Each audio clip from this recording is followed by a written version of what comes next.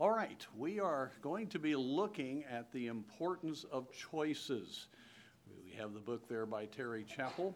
I mentioned to you a couple weeks ago that Terry Chappell's, her background is very interesting. She was a child that came on a bus from a broken home, and people loved her in the church there, and she made right choices.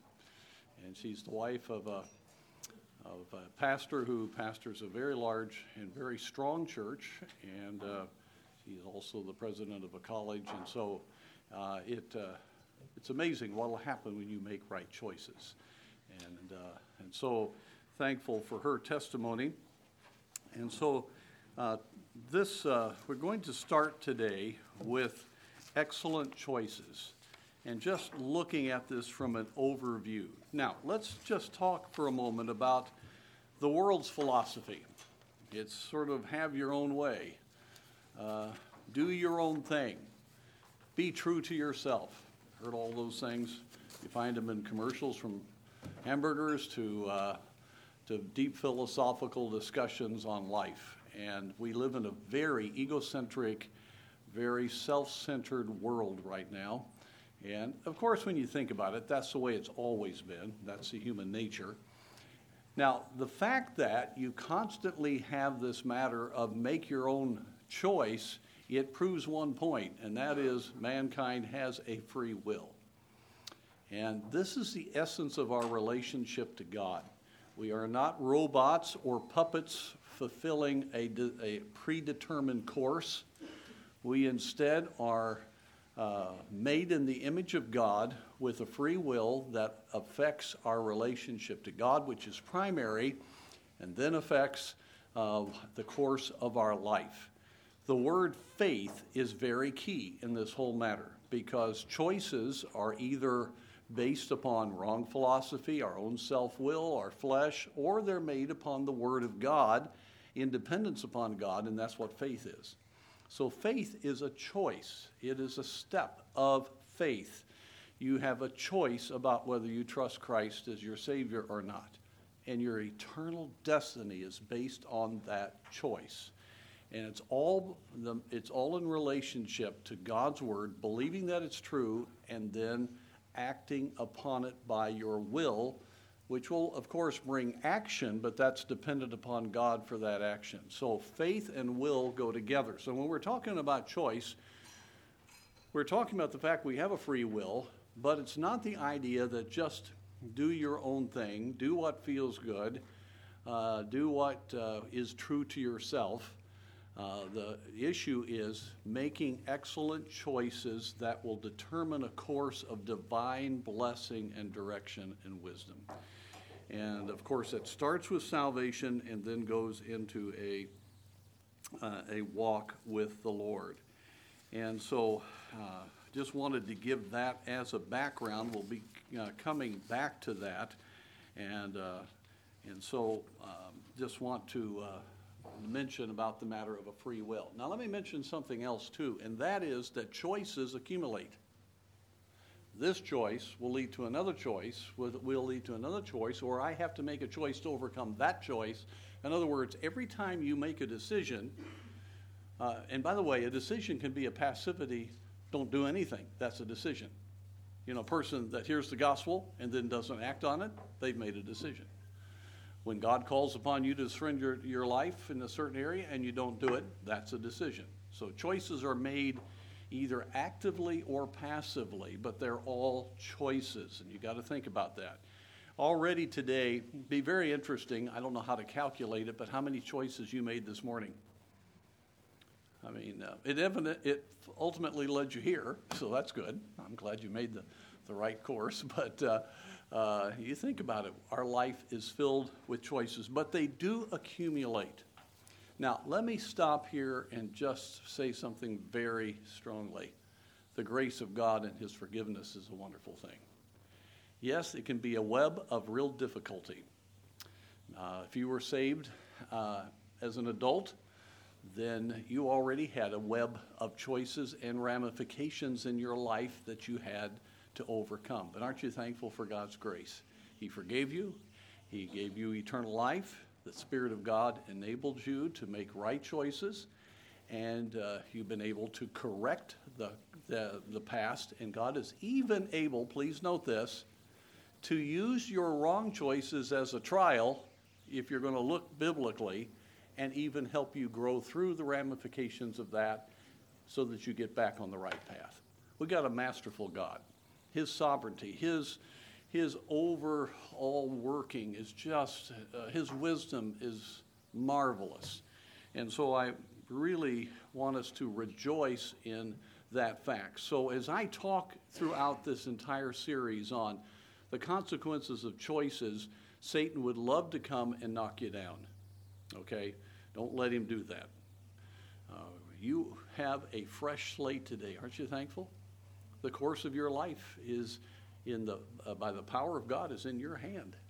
And you've got great opportunities. It's a fresh, new opportunity to serve God. So keep that in mind, forgetting those things which are behind and reaching forth into those things which are before, press toward the mark. Those are all choices, and we can do it, and so I want to encourage you about it. However, having said that, let me back up to that original statement. There are accumulated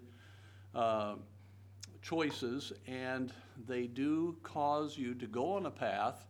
They cause certain things to happen, and we need to realize that every choice we make needs to be as right and excellent as possible so that the next step will be made. Two things I want to mention here. I'm just giving a bunch of review here on biblical truths, but I think it's important. First of all, the Christian life is called a walk of faith.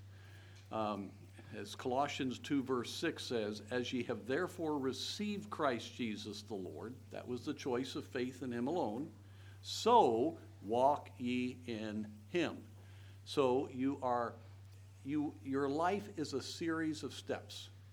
You know, you don't just jump, you have to step by step go to the destination. So steps of faith lead you to the right destination. Steps of fear, steps of expediency, steps of flesh indulgence, steps of unbelief lead you in the wrong direction. And you have to correct that path.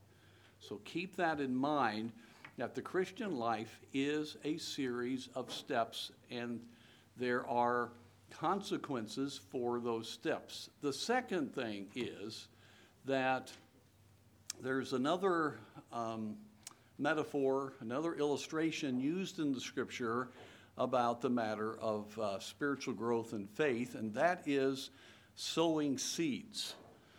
In Galatians chapter 6, you have sowing seeds of the flesh, and what is that going to reap? Corruption.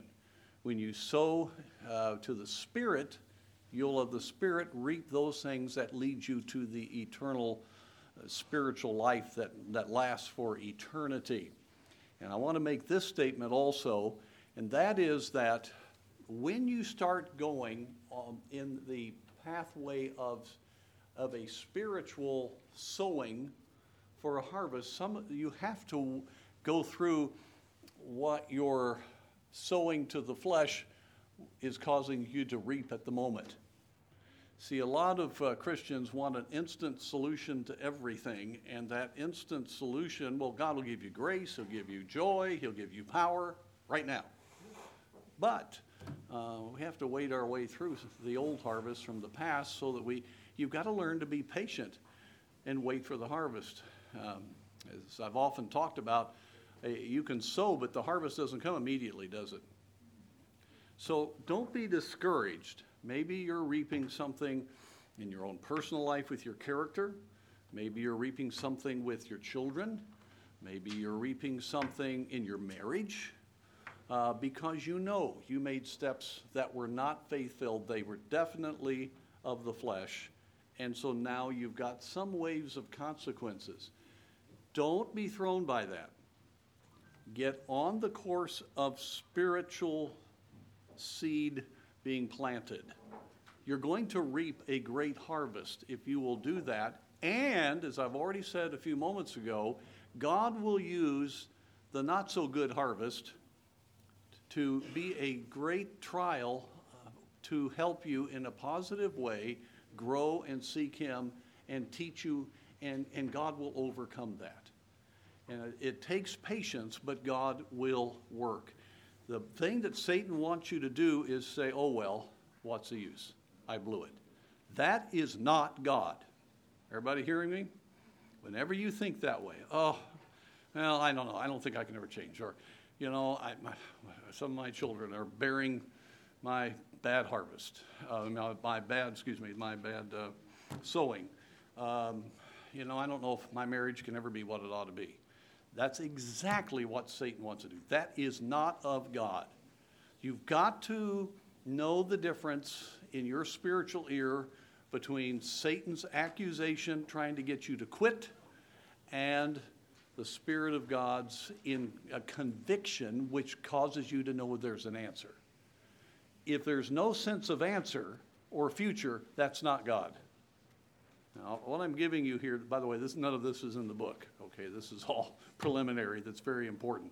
But I want you to get this, because as we talk about choices, don't you think Satan's going to come along and say, you blew it? What's the hope? What's hope is there? You know, just sort of survive. Terrible, terrible response.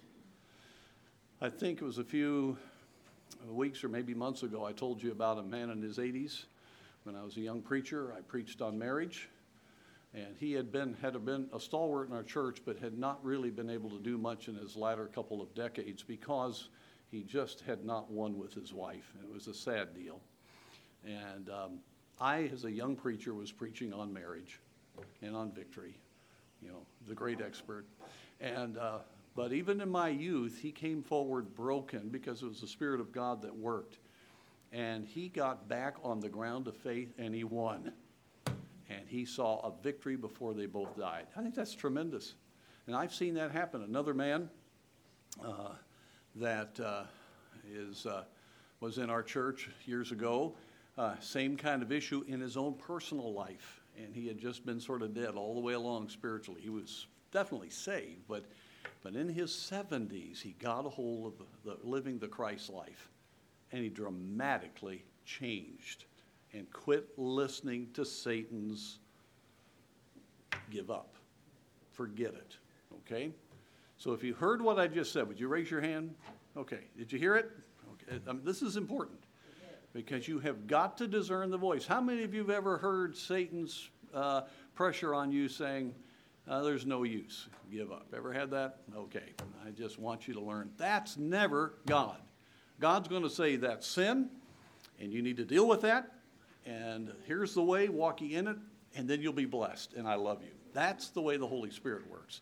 That's not the way Satan works. Okay, let's talk about the matter then here of choices and some simple things in this introductory chapter, and that is, first of all, we've got to be very discerning on pop psychology and human reasoning for our choices. Now, the reason that American Christianity is as powerless as it is whether we like to think about it or not, we've all been indoctrinated with humanism.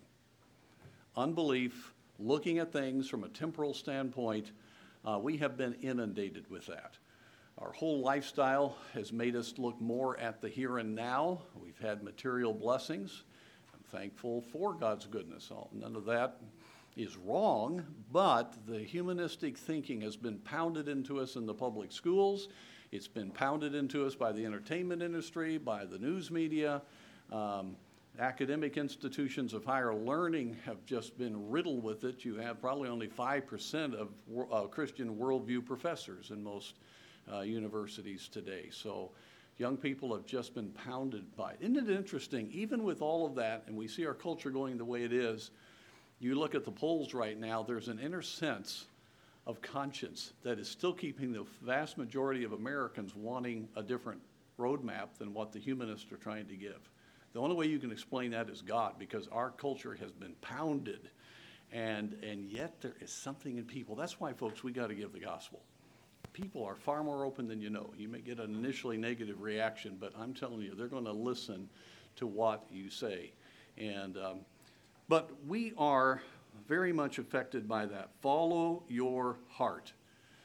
And of course, then that immediately leads you to Jeremiah 17:9. The heart is deceitful and desperately wicked. Who can know it? Follow your heart, and you're not going to be on the pathway to blessing, to honoring God, and seeing God work. Now, let me just tell you about faith choices. Faith choices always go against the grain. They go against human reasoning. They go against world's philosophy. They go against your past experience. And so faith choices means that you're carving a new course. You're carving a non-cultural course, potentially. You are heading out in a direction that even other Christians who are affected by pop psychology and humanism are not going. Now, I'm going to say something, and I trust you'll understand. 20 years ago, out of the top 20 books written for evangelical believers, 18 of them were written by men. Now, this isn't a male-female thing. I want you not to react to me here on this. Last year, none. Possibly one. It depends on how you rate the books. Now, nothing wrong with wonderful women's books. That's what I'm using. I'm glad there's a bunch of them. But most of them I couldn't use.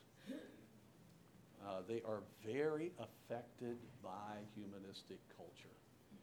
And men are not taking the lead, and people aren't listening to the Word of God. Very interesting. So, faith often goes against humanistic. Christians, and believe me, in our parenting, aren't we affected? In our marriages, aren't we affected? In how we handle our money, aren't we affected? In what is really important in our lives, aren't we affected? Even looking at what is really priority. All of this is affected by very much the secular worldview that is in our world today. So we have to realize that the Word of God is going to have one direction, and that is going to be, obviously, to know Him, to walk with Him, to serve Him. And so that means in how we view our families, how we view our own lives, how we view our priorities, how we view how the world should function, how society should function, how we should live. It's going to go oftentimes, not all the time, but oftentimes in a different direction than the world, right? Do we understand that? So every step of faith you take is a little bit humanly difficult.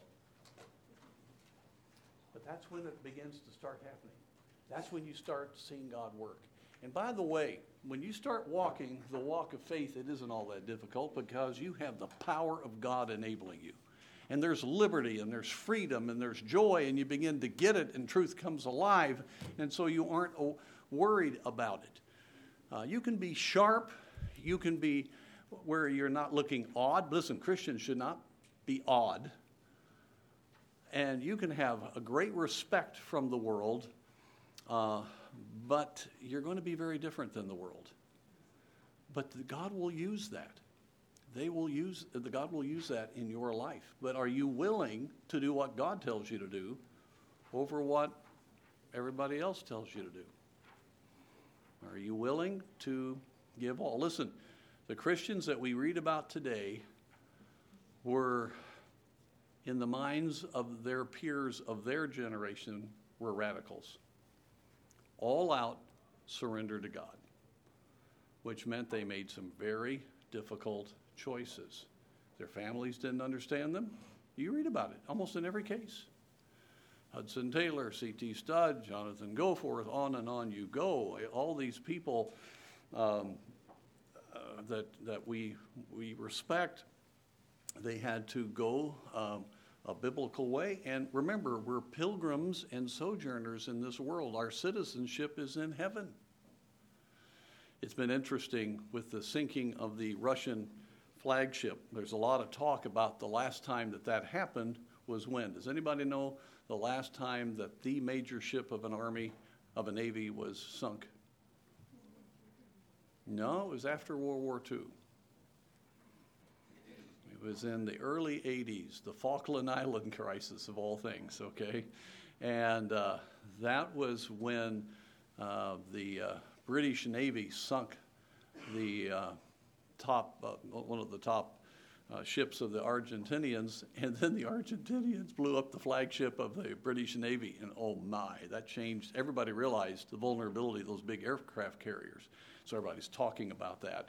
I bring that up because I remember I came to Argentina right after the Falkland Islands crisis, and you may not even, you younger ones probably don't remember that, but anyway, that was the first war really that went on since Vietnam, and between Argentina and England, of all things, that was really amazing. But I was in Argentina, and they didn't want to see me. I was an American. I was English. They didn't see much difference between England and Americans. And I very much realized I was not a citizen of the country that I was in. Now, I've been in 46 countries, and I never do feel totally at home. But this time, I was on enemy territory, and I wasn't treated well. In fact, I had some very major difficulties in getting some of the places I wanted to get because they had just been humiliated by the British Navy and armies and had lost, and it was very interesting. Now, folks, the world does not love Christ. Satan is a foe that's already had his head crushed. He's angry. He's writhing, and you see it everywhere you turn. He's doing everything he can to bring the world under his power. And so people appreciate Christians that love and all of that, but there still is the reality that you're not at home. You with me on this? So steps of faith are going to be, most of the time, a bit of a risk. That step of depending upon God is you can't do it yourself when you deal with your own character. Or if you take steps to change your marriage, you're going to have to humble yourself, and your flesh isn't going to want to do that to be the right kind of wife. Or maybe there are things that God wants you to do with your children in the home, and you've got to rearrange your whole life, and you realize I haven't been doing what I ought to do, and God, that's going to be uncomfortable. Or in the matter of maybe you've got older children, and there are things that you're going to have to talk to them about, things that you're going to have to work with them. That is not going to be a natural thing to do, is it? But God's power will be with you when you take the right step and follow the right choice, okay? So, what's the guiding light for it all? Word of God. If the Bible says it, believe it, and then according to what it says, accomplish what the Bible says. Don't impose on the Bible what you think. Let the Bible impose on you so you can think right. The wisdom that comes from above. And it's a wonderful thing. It is a wonderful thing. And again, it's freedom. It's liberty. It's not negative. There's no Christian that's walking with God feels the pressure at that time. The one good thing about the accumulation of choices, you make the right choice, that leads to much easier on the next right choice, and then you go to the next right choice, and after a while you become so convinced that road is not that hard to stay on, I'll be honest with you, unless you get something comes into your life. And remember, the fruit of the Spirit is faith. We are responsible to exercise faith, but God, through his power, enables us to have faith and gives us the setting in which it's much easier to have the faith if we're walking in the Spirit. And so the other aspect that she mentions here is the Word of God and then the Spirit of God. And I've already alluded to that over and over. The Holy Spirit will lead you today. If your heart is open to him, that's why you need to spend time with the Lord in the morning. You just got to do it. You got to do it so you can hear his voice. And then he will prompt you. My prayer this morning again was, Spirit of God, I want to listen to you. I yield myself to you. I cannot do anything today without you. I get so thick-headed sometimes. I talk rather down to earth with the Lord there. I want to hear the Spirit, and I want to do what he says. And he will lead. And just think about that. You've got the truth from the very heart of God, and you've got the one that wrote it in your heart. That pathway is not a mystery. It is a great possibility if you'll let God work. And that's what we're going to be talking about through this entire series here from this book, is how to make those right choices and to walk the way that you ought to walk. Folks, do not be fearful of God's choices. He never asks you to do something that is not ultimately good. It's the best. It's beautiful. It's perfect. It will end up with divine